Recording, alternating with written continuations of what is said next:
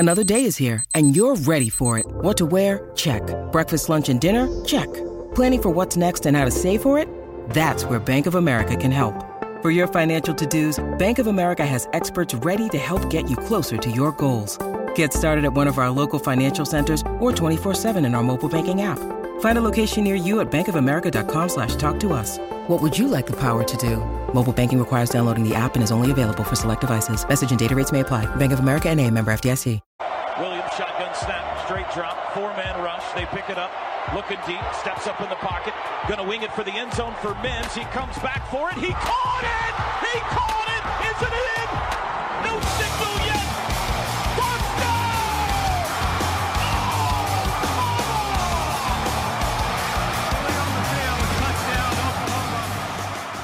The Red River rivalry is in the rear view. TCU is on the horizon, but everybody's talking quarterbacks.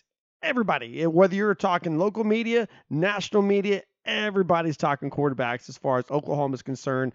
With the drama building this week, Spencer Rattler, Caleb Williams, who's going to take the field first in Norman Saturday night against TCU? I think obviously, Captain Obvious here, it's a big decision for Lincoln Riley because this team, they're 6-0.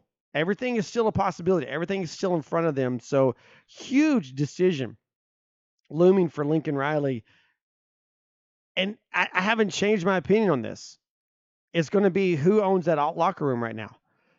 And I don't see how you can make an argument that Spencer Rattler owns the locker room. These guys are rallying to Caleb Williams. And we'll see. We'll see. I'll be there. You'll be there. Or you'll be watching on TV. We'll see what happens Saturday night in Norman. But this is the story that supersedes the opponent. But this is also the story that's got to be, Lincoln Riley's got to be spot on with this because TCU is exactly the type of opponent that can sneak up on you, and OU has a history of that. Let's not pretend like Gary Patterson hasn't done that before to the Sooners. What's going on, everybody? This is the Sooner Nation podcast. I'm Matt Hofeld.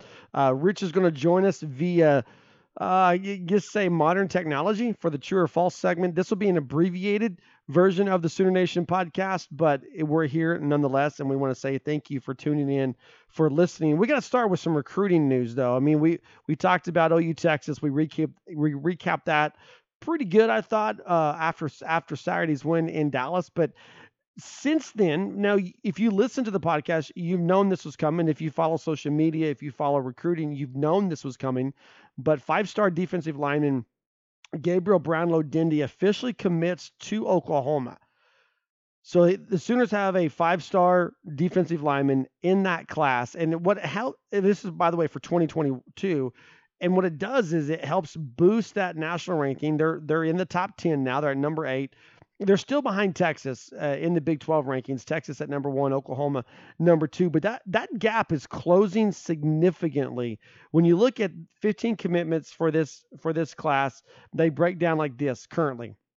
You got 2 running backs, you got 2 receivers, 3 offensive linemen with Brownlow-Dindy. Now you have 3 defensive linemen, 2 linebackers, a defensive back, and surprise, surprise, current Oklahoma punter Michael Turk actually is accredited to the 2022 class as well. So you got a special teams player there.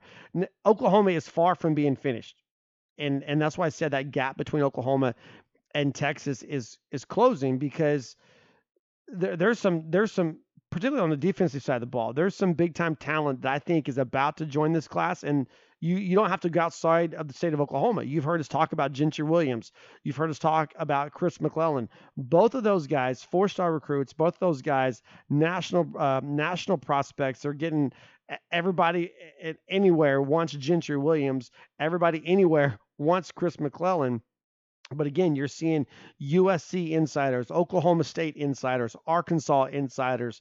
They're all starting to put crystal ball predictions towards those 2 guys coming to play for the University of Oklahoma. And then the new name that you're going to want to keep an eye on, back to the offensive side of the ball, but coming out of Las Vegas, Desert Pines High School, Javante Barnes. Now he's a part of the 2022 class as well. And remember, Oklahoma already has 2 running backs in this class, but Javante Barnes is starting to trend heavily towards Oklahoma. It's a kid who has a 6 foot even, 190.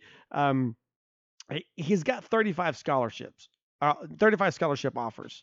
Right now, it looks like Alabama, Florida State, Ole Miss, USC, all those guys are heavy in on this kid. But Oklahoma's starting to gain a lot of traction with him. And you know about the Las Vegas connection for the 2023 class. Could that start a year earlier with the 2022 class? Now, different high schools, again, Javonte Barnes out of Desert Pines, but different high schools could be the same result. You get this Las Vegas connection going. Oh, and who does Lincoln Riley have leading the front on this recruiting trail? Yeah, it's DeMarco Murray, a Las Vegas kid himself. So we're halfway through the season. So you were into October, National Signing Day is December for this 2022 class. It opens up in December. So you've got a month and a half left. So things are going to they're going to start going really, really quick on the recruiting trail for these guys. And when you look at a kid like Javonte Barnes, who has been on the radar for Oklahoma for a while now, he's nothing new. You could go to heartland-sports.com and you can enter his name in the search bar, and we've got stuff written about him because he's been around, he's been on the radar for a while. But again, you've got Steve Wiltfong on the 12th of this month. So just a few days ago, Steve Wiltfong, the same day that Brownlow Dindy commits to Oklahoma, Steve Wiltfong does a crystal ball prediction for Javonte Barnes. Again, director of football recruiting for 24/7 Sports. Also, I'm going to mess this guy's name up, so I'm not even going to try it. But the Mountain Region recruiting analyst for 24/7 Sports, Javonte Barnes towards Oklahoma. So that's the next name I think you're going to need to add to the list to keep an eye on. I got another recruiting question coming up for Rich and True or False, and then we're going to hit up TCU and Oklahoma after that and give you the Big 12 breakdown. This is the Sooner Nation podcast. With threats to our nation waiting around every corner, adaptability is more important than ever. When conditions change without notice, quick strategic thinking is crucial, and with obstacles consistently impending, determination is essential in overcoming them. It's this willingness, decisiveness, and resilience that sets Marines apart. With our fighting spirit, we don't just fight battles, we win them. Marines are the constant our nation counts on to fight the unknown. And through adaptable problem solving, we do just that. Learn more at marines.com. Well, all right, then, here we go. It's time for our favorite segment of the podcast where we get to say 5 true or false statements, and then one of us has to say whether they're true or false, and then give reasoning behind such. This week, I'm saying the statements, asking the questions, and Rich is in the hot seat telling them whether they're true or false. So here we go. Number 1, we're going to hit up football recruiting. Oklahoma adds 5-star defensive lineman Gabriel Brownlow Dindy to the 2022 recruiting class. Now, the addition to him in this class moves Oklahoma to number 8 nationally. Rich, true or false? When all is said and done, the Sooners will have a top 5 class. I think that I'm going to have to answer that one with a false. And here's the reason why. When we look at some of the targets that Oklahoma has put their name into the hat of this individual, the biggest names that come up are Gentry Williams, for obvious reasons, being an Oklahoma product out of the Tulsa area, and then Chris McClellan, just a little further north of Tulsa, there in Owasso as a defensive lineman. Those two names seem as if they are going to commit. At least all signs are pointing to commitments from them. I'm just not sure that when you begin to add in 4-star recruits, and there's nothing wrong with that by any stretch of the imagination, when you're adding a top 100 recruit in the country, that's a pretty big deal, and you should be excited about that. But when we're talking about moving the needle in terms of rankings, I'm just not sure it gets it done. I'm not sure that it gets them into the top 5. There are a couple of other names that I think Oklahoma has a shot at. I'm just not sure it's as sure of a bet as it is with these other 2 names that have already been mentioned. One of those being Zion Branch, who I thought Oklahoma was making a lot of inroads with, but has yet to commit, has yet to look like he's going to be a heavy lean even towards the Oklahoma faithful. Instead, all the predictions are saying that he's headed to Ohio State, and the next closest school to that is USC. So it'd be a big surprise for me if Oklahoma does land Zion Branch. So I'm looking at really those 2 individuals Gentry Williams, Chris McClellan as those recruits that will round out this 2022 class. And while I'm excited to have those as members of the 2022 class, Matt, like I said previously, just moments ago, is I'm not sure that they're that star power that moves the needle up high enough for Oklahoma to find themselves in the top 5 when it's all said and done. All right, so here we go. Big topic of the week. Caleb Williams, Rich, true or false? Caleb Williams will get the start on Saturday night against TCU. Man, this is something that I'm going to wrestle with for the remainder of the week until Saturday. And I have a gut instinct that I'm going to go with here in answering this question. And that is going to be a true. My reasoning why I believe that Caleb Williams steps out as the starter with this Oklahoma offense on Saturday against TCU is largely because of the headspace, where you have a true freshman who possibly had the game of his life. We don't know because we don't have a large sample size, but possibly had the game of his life, builds momentum with this Oklahoma team, which eventually leads to the come from behind win over the Texas Longhorns in the Red River rivalry, and submits his name as one of the top players moving forward, regardless of if he starts or not for this Oklahoma team for the remainder of the season. But I have to look at the headspace that Spencer Rattler is in, and being benched last year seemed to work wonders for him. I see it having an opposite effect this year, and it's largely because of how the team responded. It's how the fan base has responded. It's how the media has responded. In fact, I believe that it affected him so much that we're hearing reports of Rattler missing Monday's practice. Granted, it was with the permission of Lincoln Riley. Heck, it may have even been Lincoln Riley's permission. But again, it speaks to the mentality of a guy like Rattler, who I still believe is one of the most talented players in the country, regardless of if he starts on Saturday or not. Still one of the most talented players, one of the most talented quarterbacks in the country. I don't think that this half of the season is really a career-defining moment for him, but I do think it will define this season in that mentally, I don't think he's going to be all there. I don't think he's going to have that edge that we like for a player of his position to have. I don't think he would make the big plays that we've come to expect as Oklahoma fans for fear of making a mistake. There's a lot that's going on mentally for a player like Rattler, and it's for those reasons that I think Lincoln Riley does opt for Caleb Williams. But I also know what some of these players are saying, Matt, like Marvin Mims coming out and saying, look, Spencer Rattler's our captain.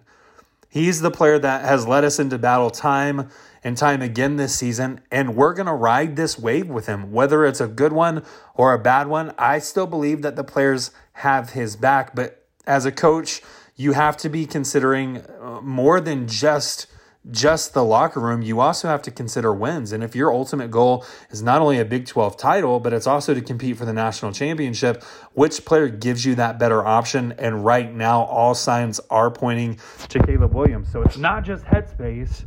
I'm also asking the question of who gives you the best opportunity to compete for the national championship. And Caleb Williams entering himself into the equation completely changed the look of this offense. And Matt, you and I may disagree on how that changed and why that changed, as I still think it was Caleb Williams and his legs and having to account for the run that really froze the linebackers in no man's space, no man's land, allowing a player like Kennedy Brooks a lot of room to run in.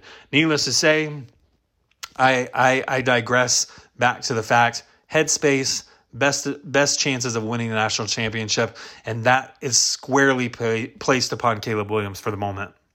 More specifically to the Oklahoma TCU football game, let's talk some strategery here. True or false, Rich? You look at West Virginia, Kansas State, Texas, and now TCU. For the fourth weekend in a row, Oklahoma's defense must focus on stopping their opponent's running game first. Yes, I am going to say that one is 100% absolutely true. You look at the talents of Zach Evans in the backfield, and there's a lot of talent there. There's a lot of ability to maneuver when given the ball, and there's a lot of natural giftedness on display, for lack of a better term to describe a player like Zach Evans. But you don't come into the collegiate ranks with the clout that he has and not deliver. This was the expectation for him, and he's really starting to thrive for this TCU team. That we can go into the stats and we can break down his averages, but at the end of the day, there's a lot that he's doing on his own to hit those averages, and it's not another player or another set of players who are really being a distraction, which is allowing him to do that. So you have to be concerned with Zach Evans in the backfield. You have to be concerned with the talent that is embodied in a single individual, whereas we can look at the passing game, and really TCU isn't known for their ability to pass this season. We've seen them one time, I believe it is one time, crack the 200-yard mark, and that's not saying much here in the Big 12 in terms of passing yards. They're averaging well below that 200 mark at this point of the season. And so the strength of this offense, I say well below 200. They're at 209.8 yards per game in terms of passing yards, with Max Duggan doing a majority of the work. But they're not a team that's looking to throw. They're not a team that's looking to stretch the field vertically. Instead, they're going to ride this rushing attack and allow it to open up the passing game for a player like Duggan. So I think if you can begin to take away the strength and the heart of this TCU offense, you've got a really good shot at shutting them down, putting all the pressure on a player. As much as I love a player like Max Duggan, putting the pressure on him seems to be the way to go, and he can make things happen, but we also know that he's turned the ball over a handful of times this season. So if you're looking for turnovers, if you're looking to be successful on the defensive side of the ball, yeah, absolutely. Key in on Zach Evans and make the quarterback do the work, make Max Duggan throw the ball, make him use his arm in order to beat you. And if he can do that, then the only thing you've got to do at the end of the game is simply give him a hat tip. Moving on to number 4, true or false, Rich, Oklahoma's defense wasn't as bad as the box score indicated last weekend against the Texas Longhorns. We're going to keep with this trend because I do believe the answer to that one is also a true. The most atrocious quarter for the Oklahoma Sooners defense was the first quarter. They give up the big play to start the game, which goes for a touchdown. First drive, one play, touchdown. You're already in the hole 7-0. Of course, you have the mishap on the ensuing offensive drive for Oklahoma. It's putting the defense back out on the field, Matt. It just seemed as though this defense didn't get a break. Period. It didn't matter what they were doing. It didn't matter if they were playing well. The offense wasn't helping them, and they weren't playing complementary football. And when you're out there that much on defense, of course an offense is going to be able to take advantage of you. It's why this Texas offense last week was able to build a sizable lead, 21 points at one point in time, 18 points at the half. But Oklahoma comes back, and after the break, kind of flips a switch, for lack of a better way of putting that. Flip this switch, and they begin to lock down their focus. They know exactly what the focus and the primary task of the defense was, which seemed to be slowing down this rushing attack, as evidenced by the 35 yards by Bijan Robinson in the second half, and instead putting a lot of the pressure on the receivers, a lot of unproven talent on the Texas offense to carry a majority of the weight, to carry the load, while Oklahoma was building momentum. So defensively, Matt, I thought it was not complimentary football, which is extremely difficult to deal with in the first half, more specifically in the first quarter, because you look at the second quarter alone, and I believe that was just a 10-point quarter for Texas, and that was Oklahoma really trying to find their way defensively, really trying to allow this defense to settle in and give the offense more offensive opportunities, more possessions, more chances to score. We see that come to fruition in the second half as Texas only scores the 10 points there for the remainder of the game, and Oklahoma really runs away with it, begins scoring points in the bunches. Why? That's because they were playing the complementary football. I know there was the special teams fumble strip from Caleb Kelly there that helped this offense, kept the defense off of the field, allowed them to catch their breath, allowed them to rest, allowed them to hydrate, etc.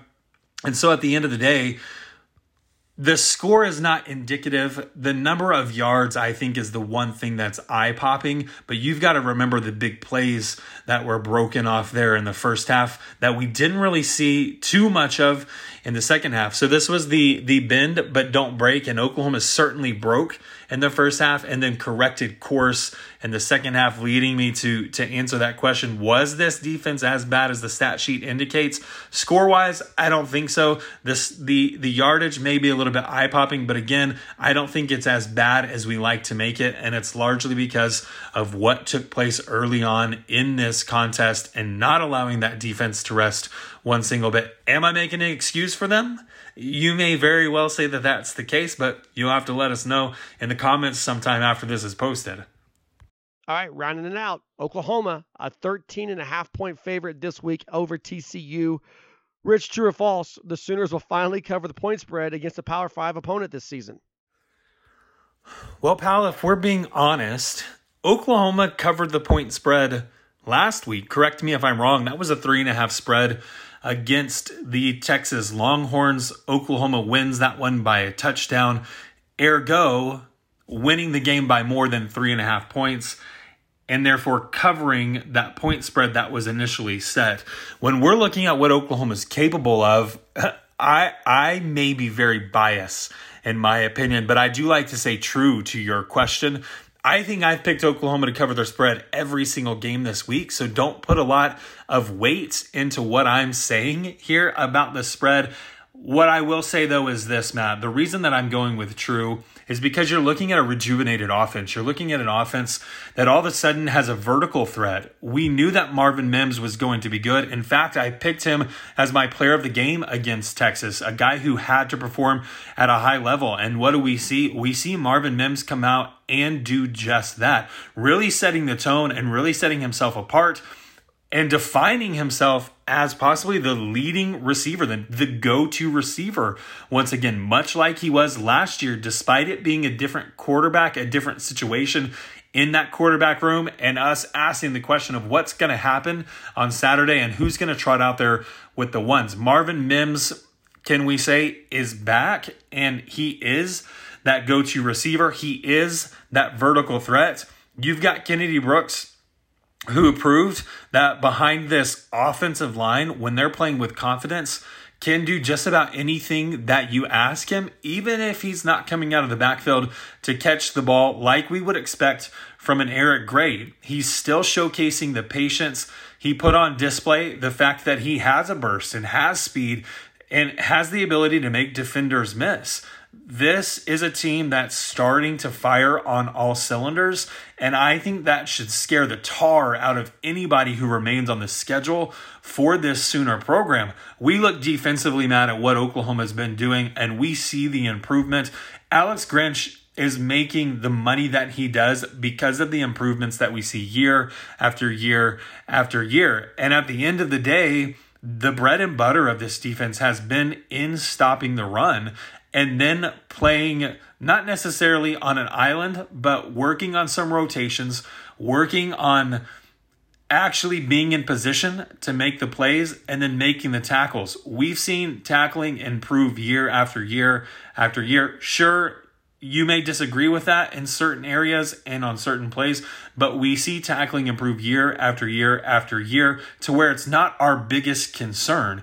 Sure, there are still some question marks on the back end, but I haven't really seen a quarterback who's been able to take advantage of those questions that we have, and it's because they just don't have the time to throw the ball.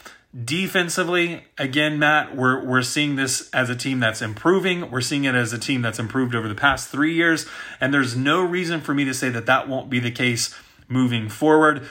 If this is a team that plays like they did in the second half against Texas, I think it's a monster win against a TCU team that has the ability to rush the quarterback, but really hasn't found a way to consistently win games and utilize the advantage that they have on the field. TCU versus Oklahoma, strength on strength when we talk about TCU's offense versus Oklahoma's defense. How much room will Zach Evans have to run? And I'm saying it's not much. But again, we're looking at an Oklahoma offense that's finding its way. And if they continue on this trajectory, I believe that 13.5 may not be enough points to spot TCU in this spread on Saturday. Yeah, that's a fair point on the whole point spread thing, Oklahoma and Texas. That's just something that just right over my head. Maybe still shell-shocked on how that game played out. We had Texas 3.5, I think, in that game on our official Friday Locks prediction pages and all that stuff. And I felt like that was a 7.5. You know what I'm saying? It just one of those games where you're down by so much, you come back and, I mean, it was a comfortable 7-point win, but it was a 7-point win. Even when Texas scored to tie it up at 45, you just kind of, at 48, you just kind of knew Oklahoma was still had a score. I mean, I along with thousands of other people thought it was going to be a field goal, send Gabe Burkich out there, but turns out Kennedy Brooks is like, hey, I got this. Don't worry about it. So my bad. I made a mistake on that, but Richard quickly and correctly adjusted that for me, and we'll see if Oklahoma does cover the point spread against TCU. I'll give you my official prediction of that here in just a few minutes. I do want to point out a few things here. First of all, I do agree.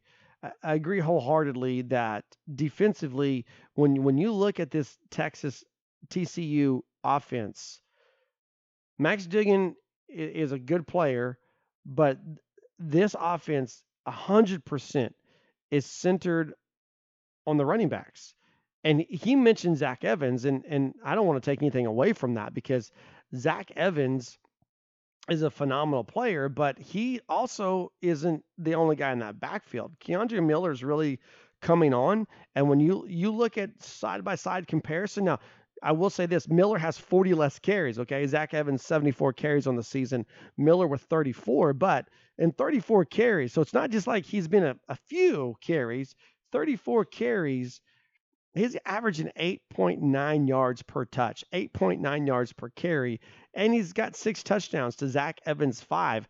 So I don't think that really takes either one of these guys out of you don't want to like overlook Keandre Miller because of Zach Evans, but also you don't want to overlook Zach Evans because of Keandre Miller. Now, I think when you look at West Virginia, clearly it was a one guy in the running back position that you got to stop. When you look at Kansas State, one guy. You look at Texas, one guy. I don't think it's that cut and dry with TCU. I think you've got to give both of these running backs attention. I think you've got to know where they are. They're not Deuce Vaughn type guys out of the backfield where they're going to like burn you for 100 yards on a regular basis. Between the two of them, they've got a combined 11 catches. But there's certainly guys that you're going to want to take account for whenever they come out of the backfield. And so I agree that the game plan defensively doesn't change very much. So it's going to be exactly what we saw against those teams I mentioned. It's going to be exactly what we saw against TCU, against West Virginia, against Kansas State, against Texas. And now can Max Duggan beat you with his arm? And so that means all the pressure is going to be on the backside of this defense. Does Oklahoma get Woody Washington back this weekend? Because I feel a lot more comfortable in this game plan if they get Woody Washington back. But that said, the fact that they were able to kind of give the defensive secondary some help in that particularly in the second half against Texas, they were able to give the defensive secondary some help and still contain a guy like Bijan Robinson, 35 yards in the second half, and that's what backing up a little bit to give the secondary some help. That should give you some hope against TCU. But again, TCU is a talented group. I said in a bold prediction going into Texas that Oklahoma held Bijan Robinson to under 100 yards. Clearly, I was wrong about that. But again, I want to say I wasn't alone in that. I'm going to stick with that for this week because I think the game plan stays the same. So here's my bold prediction. And if you've been looking at stats for OU football, this isn't going to surprise you at all. But my bold prediction for this weekend for defense, for Oklahoma's defense, is simply this. TCU won't have a 100-yard rusher. I'm not saying that they won't rush for 100 yards, but they won't have a 100-yard rusher. But that said, I think Max Duggan has probably the best game of his season so far, because that's just been the MO. That's been what guys do against this Oklahoma defense. It's good enough to win, but it's also one of those things that it's a give and take. I think Oklahoma's defense can come up with interceptions. By the way, Duggan's best game so far this season, 276 yards, 3 touchdowns, no interceptions. That came against SMU. Here's what happens when you don't contain the run. Last week at Texas Tech, Duggan only completed 8 of 10 passes. That's insane. It's insane to think about. 10 passing attempts for an offense that scored 52 points. Well, it's because TCU ran for almost 400 yards, 394 yards. And that's with Zach Evans not even getting a carry in the second half because they're nursing a foot injury. And they had this thing under control. It's like 35-10 at the half. So you don't need to put Zach Evans back out there. So that's what happens when you don't pay attention to TCU's running game. The quarterback only has to throw the ball 10 times. I don't think that'll be the case. I would be shocked if Duggan has less than 10 passing attempts in the first half. Because I think, again, going back, this is Oklahoma's defense is not going to change its game plan very much from what it's done basically the past month. And I can't say this enough. I know I've said it twice already, but Woody Washington being in this secondary would be a huge boost. But I think it puts a guy like Brian Asamoah in the spotlight. That's the player I'm going to watch this week. Brian Asamoah is quietly having a pretty decent season for Oklahoma. And I think he becomes the guy that you really just kind of put out there and you got to watch him and how he plays this against this TCU front. Whether we're talking about putting pressure on the quarterback on an obvious passing down or limiting the running game, Brian Asamoah is definitely the guy I think you want to keep an eye on. Clearly on the offensive side of the ball, you're looking at the quarterback situation. And that, again, we talked about that extensively on Sunday's podcast after the OU Texas game. Rich already hit it up in True or False tonight. I gave you some initial thoughts at the beginning. I think you enter into the category of beating a dead horse to keep going on, but clearly that's a position that you want to watch. But for me, that set aside, I think, again, you got to look at the running back spot for Oklahoma. I think you got to look at Kennedy Brooks. He got his first start against Texas. I think you got to just keep riding that horse. I said this after the OU Texas game. You can't go back on Caleb Williams, and I don't think you can go back on Kennedy Brooks either. And you're going up against a TCU defense that gives up over 200 yards per game on the ground. TCU's averaging 429 yards allowed to their opponents, 28 points allowed to their opponents. So you do the same thing. I talked about how the defensive game plan is exactly the same as the last month. Kind of the offensive game plan is as well. You balance it out. You ran the ball against Kansas State, and you had a pretty good offensive performance. You ran the ball against Texas, pretty good offensive performance. You keep doing that thing. You keep the offense balanced. And Kennedy Brooks is the key to that. I have no idea where to go with the bold prediction. I'll be honest with you, because I don't know what's going to happen with the quarterback position. So I'm just going to grab an obvious one. And that is, I think Kennedy Brooks keeps this, I guess I was going to say keeps the streak going, but for him personally, he's going to continue the streak, and Kennedy Brooks is going to rush for over 100 yards. Sorry. He's going to rush for over 100 yards. And I think Kennedy Brooks and Eric Gray are going to combine for over 200 yards. That's what my prediction was before Oklahoma and Texas. Combined 200 all-purpose yards between Gray and Brooks. And I think that's going to happen again against TCU on Saturday. I don't know where to go from there because I don't know how much Caleb Williams we're going to get. I don't know how much Spencer Rattler we're going to get. I don't know if we're going to get Spencer Rattler at all. So help me. You tell me. Here's what I'm going to say. I'm just going to pull this out of the air. Caleb Williams takes more offensive snaps than Spencer Rattler does. But is that really a bold prediction? Because I kind of feel like that's kind of a no-duh type moment. But I had an interesting conversation with my son, who, if you listen to the podcast, you know this, former college quarterback. He brought up a great point. What if Caleb Williams in the Cotton Bowl against Texas on Saturday is on the same playing field as Trevor Knight in the Sugar Bowl against Alabama? I honestly hadn't thought about that until he brought it up. It was an all-time performance for Trevor Knight. When you talk about Trevor Knight in the University of Oklahoma and his time in Norman, what do you think about? You think about the Sugar Bowl, and you think about beating Alabama. What if Caleb Williams was Trevor Knight's Alabama moment? Now, I don't think it was. I really don't. I think the talent gap between Caleb Williams and Trevor Knight is immense, and I think even Trevor Knight would admit to that. So I don't think it's close in what these two guys and their abilities and their capabilities are. But then there's that thought there. There's that thought. What if? Maybe Saturday night kind of goes towards answering that question. At the end of the day, you got to look at it.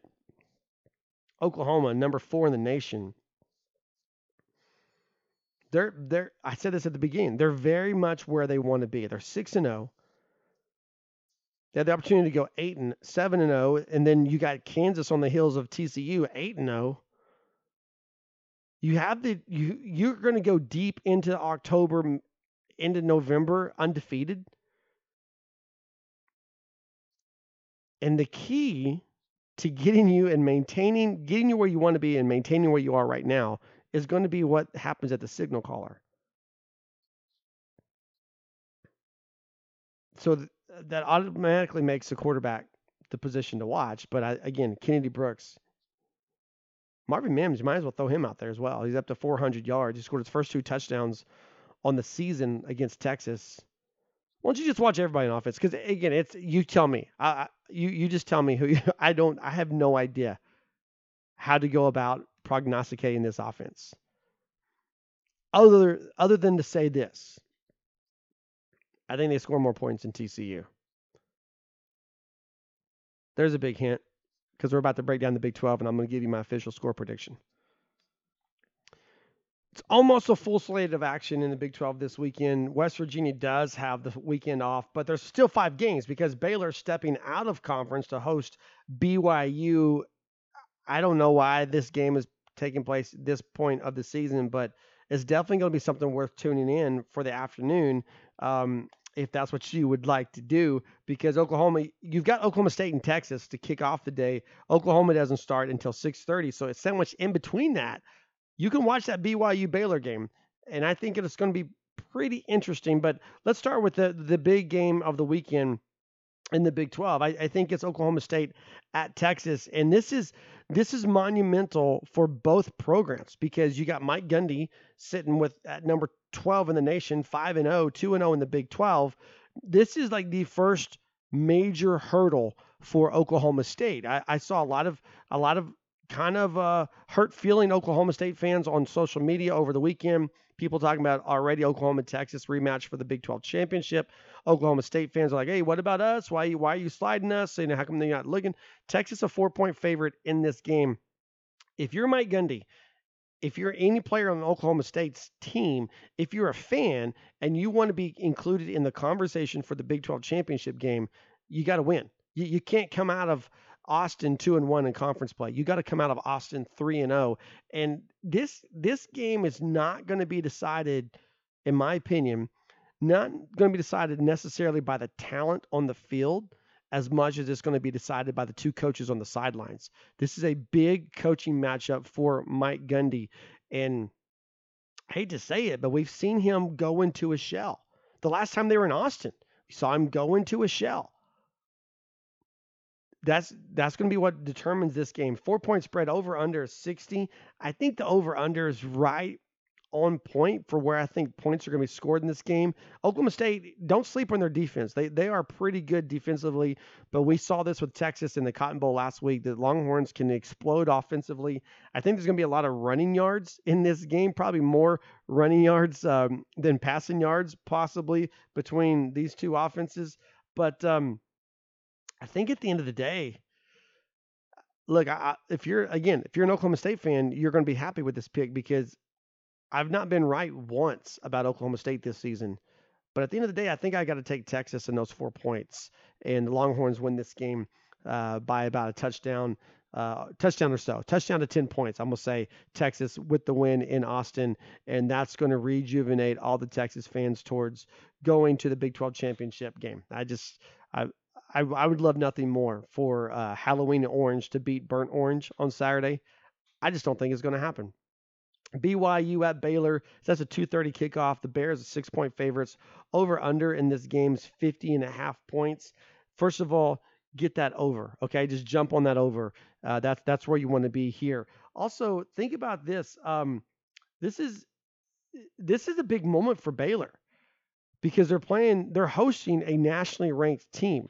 The Big 12 currently has Oklahoma State, and Texas in the top 25. Baylor's sitting at 5-1. If they get a win this weekend over BYU, who, by the way, also is 5-1, you're looking probably at 4 ranked teams in the Big 12 come Monday. So there's a lot on the line here for Baylor, a lot on the line for the Big 12, and I think Baylor gets it done.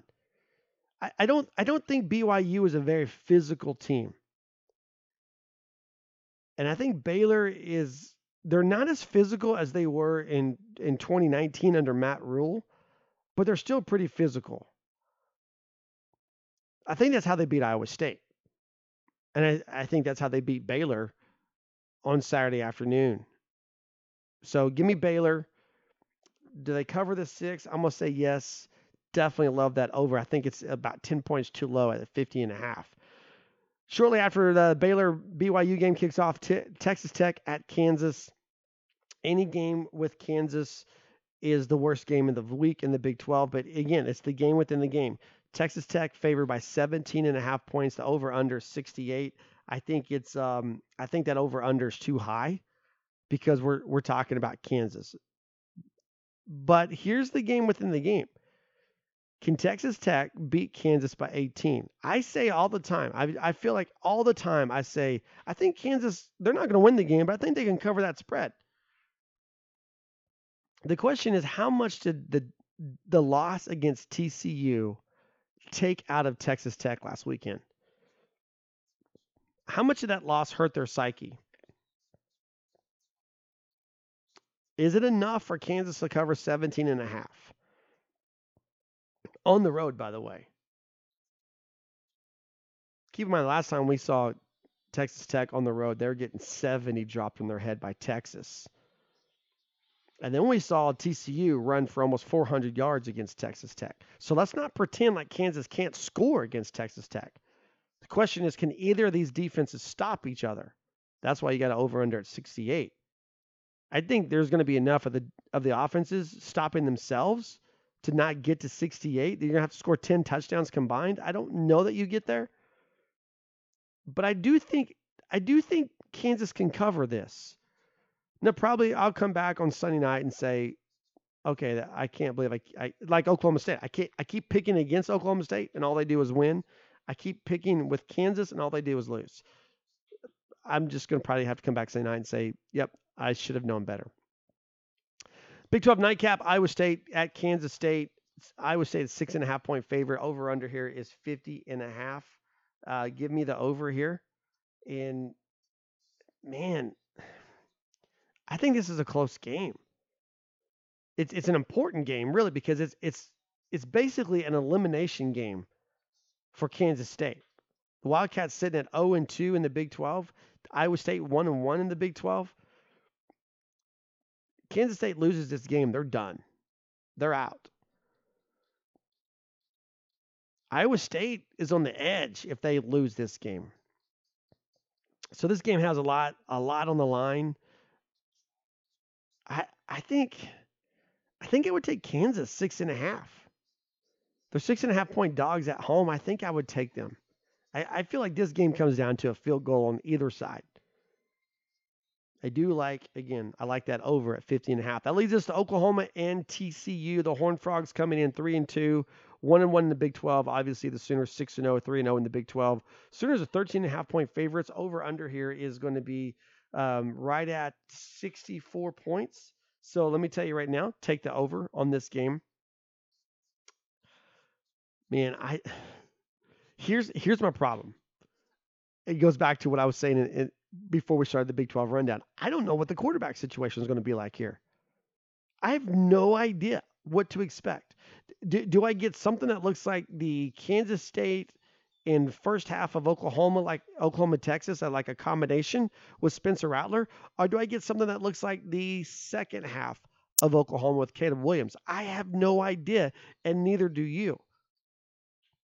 That's why 13.5 points could be spot on, or it could be off by 14 points.